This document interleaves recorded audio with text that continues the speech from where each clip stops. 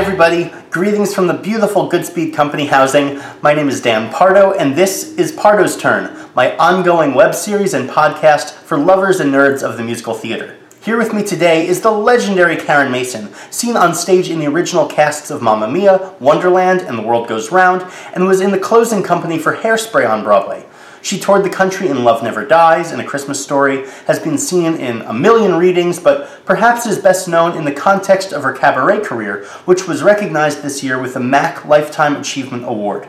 Today we are going to present one of her cabaret mashups, combining Now I Have Everything from Fiddler on the Roof with Married from Cabaret, arranged by her longtime friend and collaborator, Brian Lasser. Our conversation ran a little long, so let's jump right into it. Hi. Hi, Karen. Thank you so much for coming on. We have in our midst a recent MAC Lifetime Award winner. This is the Manhattan Association of Cabaret. Why don't we kind of start off about your cabaret career, because you have an interesting duality between stage roles and cabaret venues.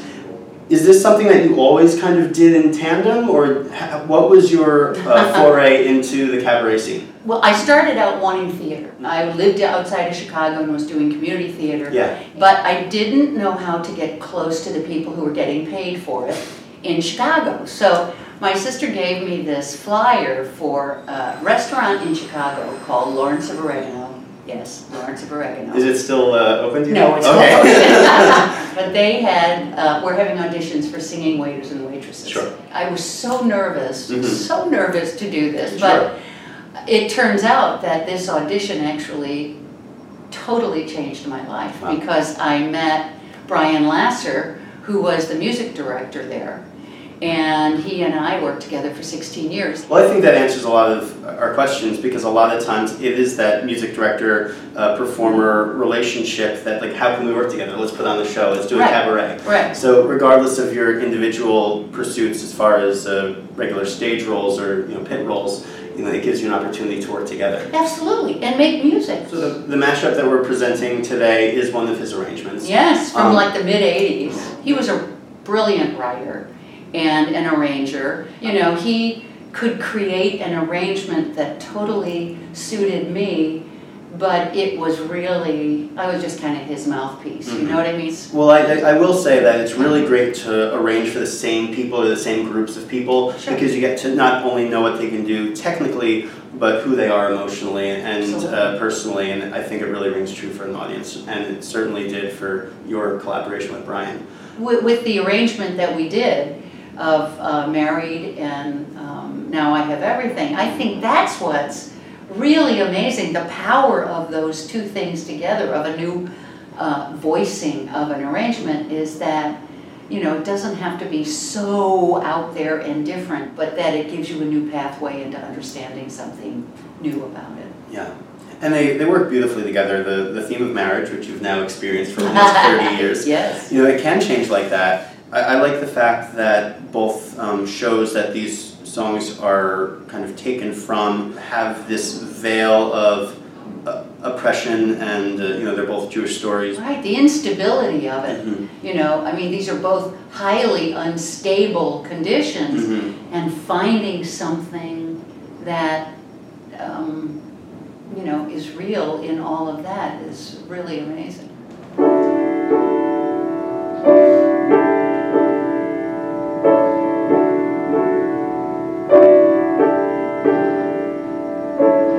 I used to tell myself that I had everything, but that was only half true. I had an aim in life, and that was everything, but now I even have you. I have something that I could live for, someone that I would die for too. Yes, now I have everything, not only everything, I have a little bit more. Besides having everything, I know what everything's for.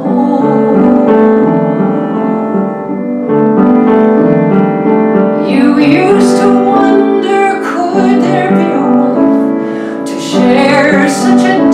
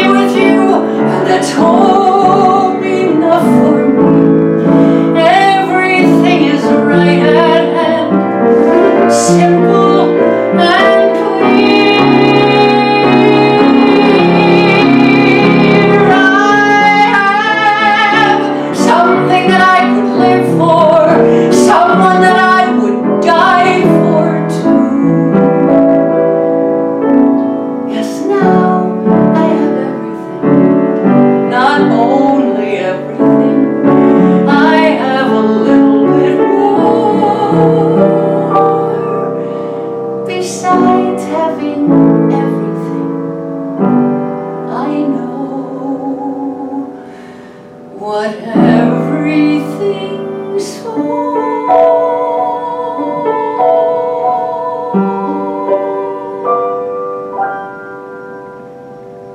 How the world can change. It can change like that. Due to one little word,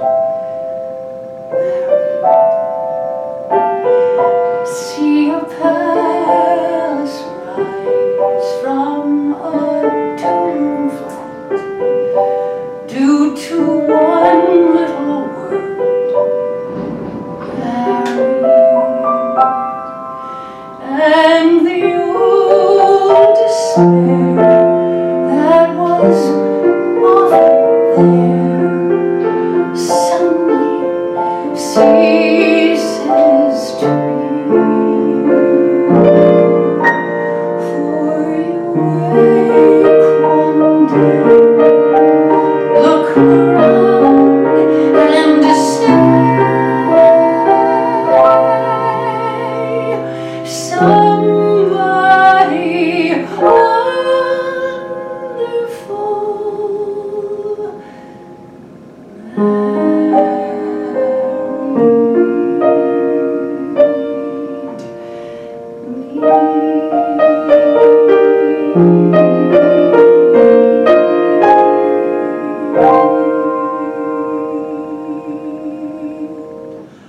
When you put a show together, either with him or since, do you kind of think of the overarching theme first, or do you kind of come up with a song or two and then try and kind of create a show around them? What's your process? A little bit of both. I was very spoiled with Brian. Yeah. Because Brian would go, here, learn this, and I'd learn it, and you know, he'd put together the show, and I'd go, yeah, that's great, let's just, I was willing to try anything with him. And you know, musically, we were all over the place, and that's how you discover who you are and are not. Yeah. You know, I realized very early on in our working together that I was not really good at singing Stevie Wonder. It's funny because some of your most recent or most notable Broadway turns, either in Hairspray or Mamma Mia, have been more of the pop things. Yeah. Well, so. But I've been kind of like the non-pop people in those productions. Yeah. We worked at a place called La Pub. We did 5 nights a week, 3 shows a night. Oh my gosh. Yeah, we were exhausted. But we got a chance to fail. We're having half price, you know, you'll be in the back room, you can bring people in, we'll give you these dates to do. Sure. It's like, okay, fine, you know, if you aren't charging me to play the room. Right. And unfortunately now the dynamic of cabaret has changed so much that it's a much more expensive thing to fail and to work things out and to try. Now, some of your early off-Broadway roles date to the early 80s, is that right? Yeah. So obviously you moved to New York at some point. 78, 79. Okay. Did Brian make the trip along with you? Or? Oh yeah, okay. yeah. In fact, I probably would not have made it if it had not been for him. I was always a little bit more fearful than he. He was fearless. He just, you know, and he had friends everywhere. Yeah. And so we did it together, and we had our first job at a place called the Ballroom, which used to be down in Soho. We got a great review, luckily, and thought, let's just move here. Oh, so the show was before you formally made the... Yes, great. We were testing the waters. And then we got here, and we got to do 1 night a week at the Duplex, which was at 55 Grove. It's the new Duplex is farther east. Oh, so when you go to the Duplex now and it shows all the famous people on the wall, they weren't actually in that venue, in that building? No, I'd love to hear a little bit about World Goes Round, because that's such, like, everyone who is everyone was involved with that production. I loved meeting my heroes. Oh, they sure. were my musical heroes. You know, somebody who's really needy and a belter, it was a perfect combination. Oh, yeah. Working with Scott and Susan and David, you know, incredible. To see how it all came together was truly amazing, but it killed me because I had never roller skated in front of anyone before, played a banjo, or... You got all your special skills.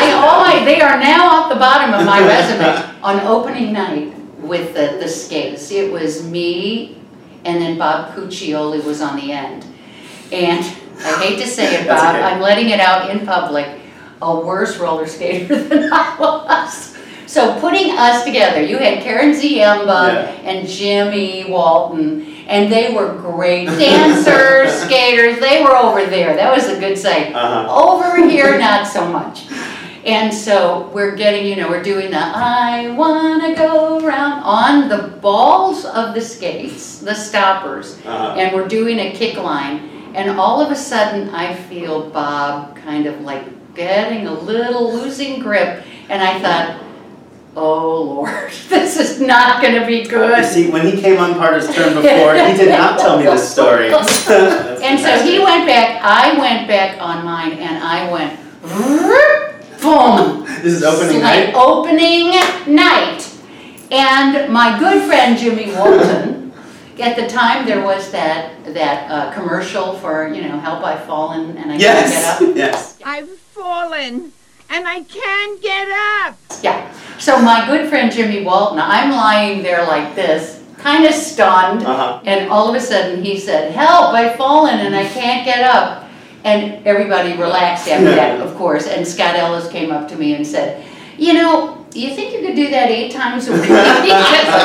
No. But to sing that glorious music, and I met my husband during that time, so Right. yeah, I know. So you've had the opportunity to originate several roles. One was Wonderland, where you were the Queen of Hearts. Yeah. Like many other Frank Wildhorn shows that had a long development, Yeah. lots of out-of-town tryouts. What was that process like? What I learned during that process was how to fight for myself without fighting. They didn't know what to do with the song off their heads early on. This was like in Tampa when we were first there. Now, it was written, that song that we hear now was written for me. Ron Melrose was the MD and the arranger. We get to the Sitz Probe, and they really weren't sure what to do with it, and I hear they went from the number before mine to the number after. And I'm already feeling a little unsure about what's going to happen